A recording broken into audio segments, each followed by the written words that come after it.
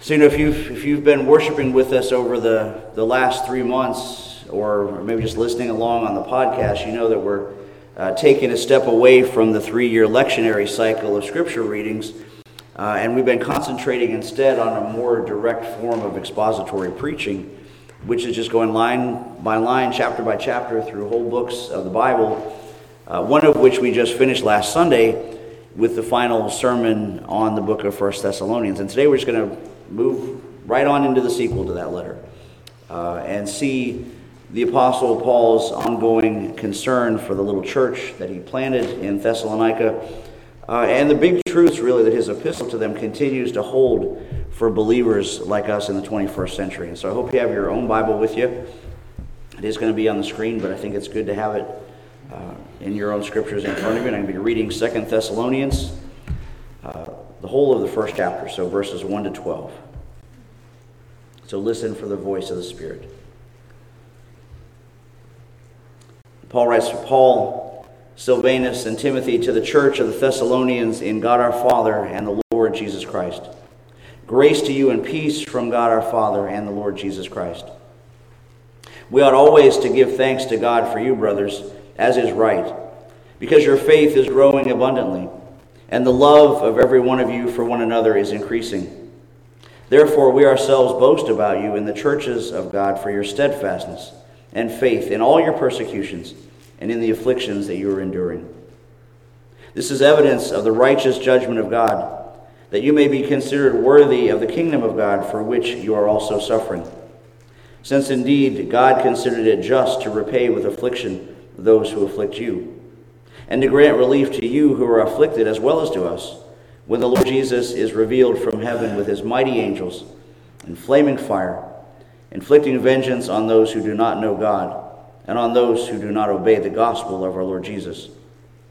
They will suffer the punishment of eternal destruction, away from the presence of the Lord and from the glory of his might, when he comes on that day to be glorified in his saints, and to be marveled at among all who have believed, because our testimony to you was believed.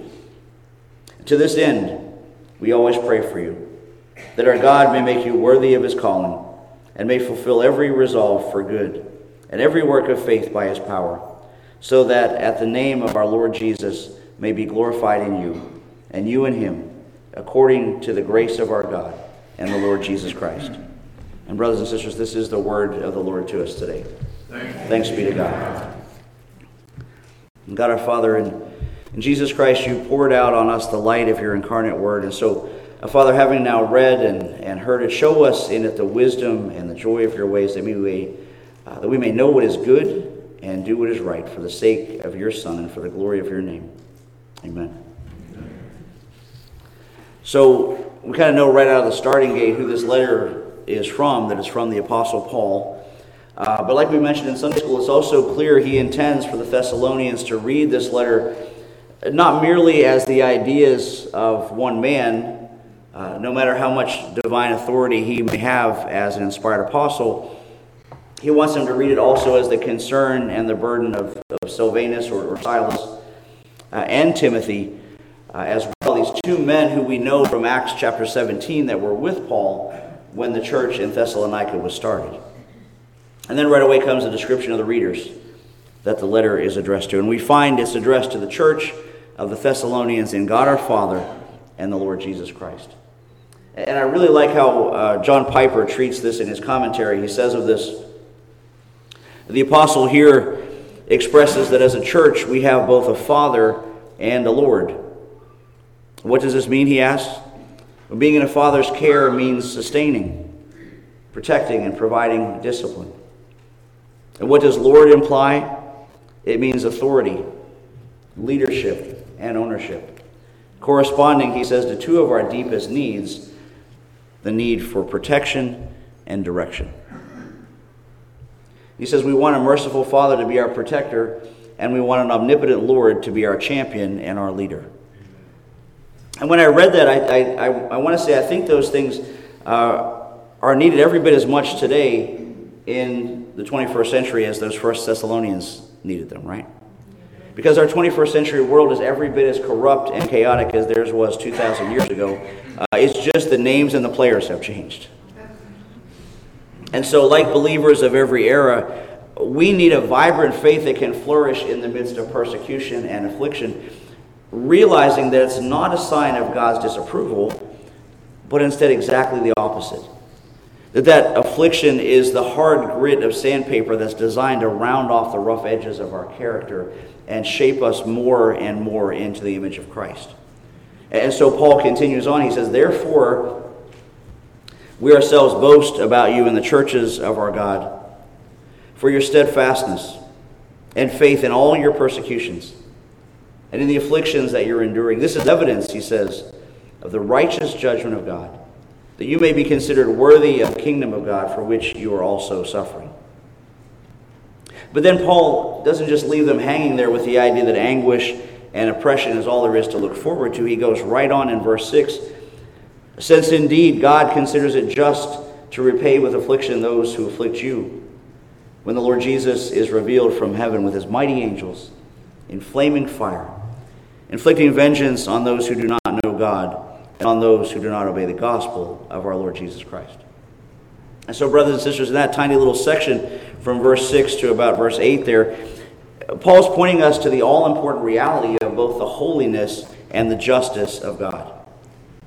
Two very important things, but a concept, I'm afraid, that has been almost completely lost in our postmodern, post-Christian world, that has become so politically correct we're afraid to talk to anybody about almost anything of substance, except for the weather. And even then you have to be careful you don't offend a crazy climate change fanatic. Right?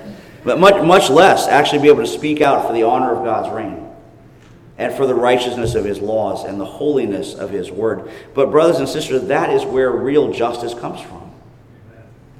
Right? It's like in Psalm 96:13 that says, "He will judge the world with justice and the nations with his truth." Or Psalm 97:2 that says of God, "Righteousness and justice are the foundations of his throne." Right? Which is good news for believers, as Paul is explaining this morning, but not so good for the persecutors of the faith and for their legions of progressive political agitators and professional malcontents that make up the minions of the woke mafia. And what we find for both Christians and non-Christians alike is that within the reality of God, one of the major attributes we're going to discover to the joy of some and the horror of others is God's divine justice. Right? And as believers, we thank God for that, right? Because that's where our perspective of what justice is changes from our own personal perspectives and from our own personal opinions and our own personal preferences and into God's. And church, that is the only thing that is ever going to set this crooked world straight again. Because a true understanding of justice is not measured by how much you can accomplish for this issue or for that cause. It's not going to be about how many signs you carry or virtue signaling Facebook posts that you make or pithy little bumper stickers that you stick on your car. No, a true and unbiased understanding of justice begins when we measure ourselves against the plumb line of Scripture and see what we really look like in God's eyes. And then find out just how far off the mark we really are. And then take that and confess in the words of Romans 3:10, "No one is righteous, no, not one." Not anyone. No one. Not you, not me. And that's why this world as a whole and we as individuals should be really careful to not be going around shaking our fists at heaven and demanding justice, because I can promise you that no one, especially me, really wants God's justice. Right? Because I know I'm a sinner. And the problem is that if God gives us justice, we all die. Because the Bible is plain that the wages of sin is what? Death. And not just a simple annihilation kind of death. That would be all too easy. To just get to live any way you felt like. And thumb your nose at God. And persecute his church and the people that he loves. And then get to have the eternal peace of just being snuffed out like a candle. Satisfied in the knowledge that at least, hey, I did it my way. No, Paul makes it pretty clear today that for those types, their future is not nearly so simple. But that, as he says, they will suffer the punishment of eternal destruction away from the presence of the Lord and from the glory of his might. And so, church, we're not talking about just a death, but living death. Really lived out for all eternity. And you know, church, as I was thinking about this week, you know, there are many things about the afterlife that Scripture does not make 100% crystal clear, but hell is not one of them. When even a cursory reading through the four Gospels shows us that our Lord Jesus, he talked about it plenty. That's just a fact. In fact, Jesus talked more about hell than any other person in the Bible, and he talked about it more even than he talked about heaven. So there is just no use in trying to deny that Jesus knew about and believed in and warned about the absolute reality of hell, and the fact that it is a very real place, whether our modern age wants to believe it or not. And believe it or not, there are a lot of people who don't believe in it. In fact, in research for this sermon, I looked at the latest survey by the Pew Research Group that said only slightly more than half of American adults now believe in a place called hell. So, some people think it's just an old wives' tale. Some think it's just a state of mind, like a psychological archetype of repressed fear and guilt. Other folks chalk it up as just a construct of the medieval church to scare people into obedience and financial servitude. And today, perhaps no other teaching has received more widespread doubt than the doctrine of hell. To the point that in some evangelical circles, if someone still says they believe in hell, they're called old-fashioned, or out of touch, or out of step with reality, foolish and ignorant.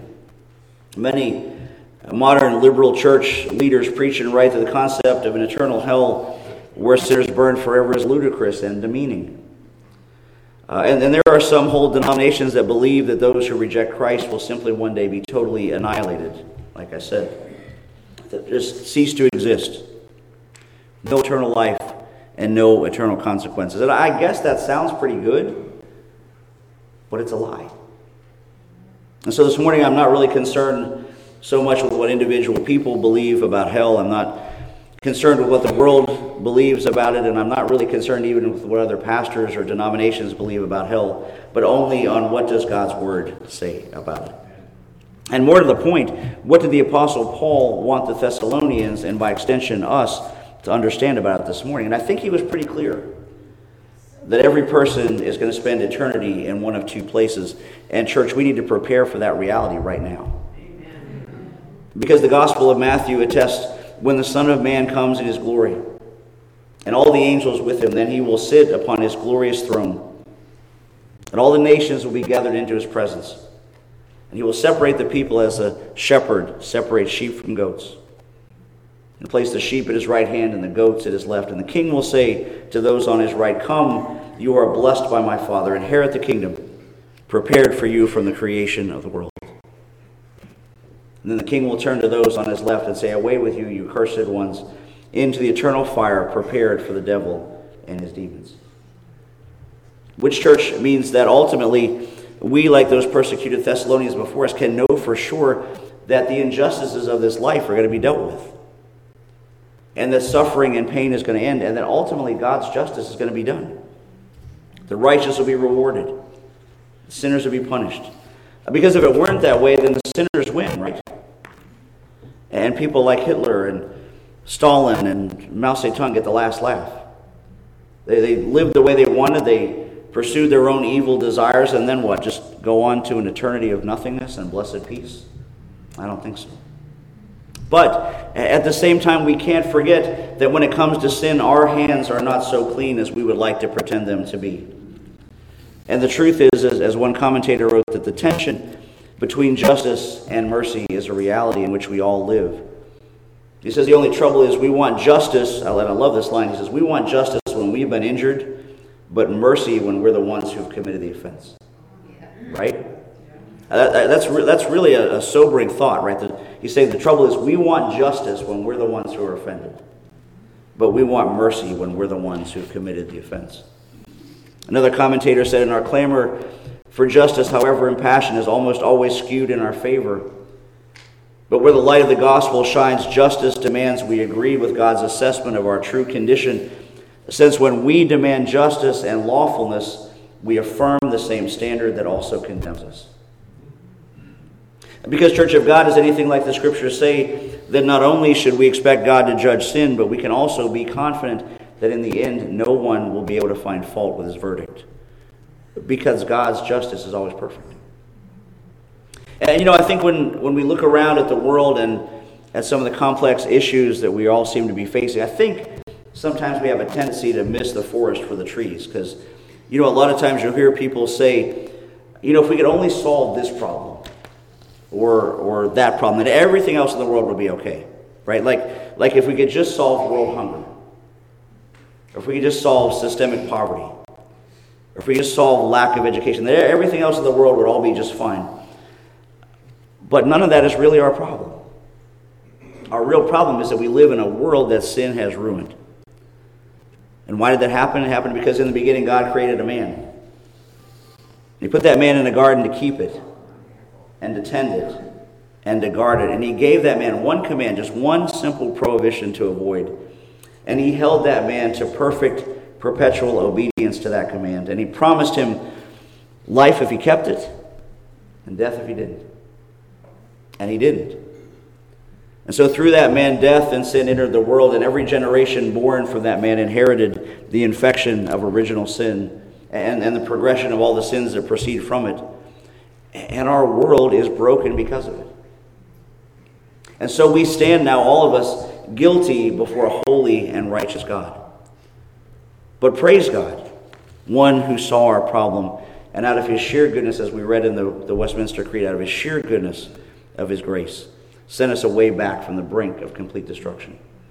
And he sent us his own Son, who was not born in the line of ordinary generations, but born of a virgin, free from the stain of Adam's guilt.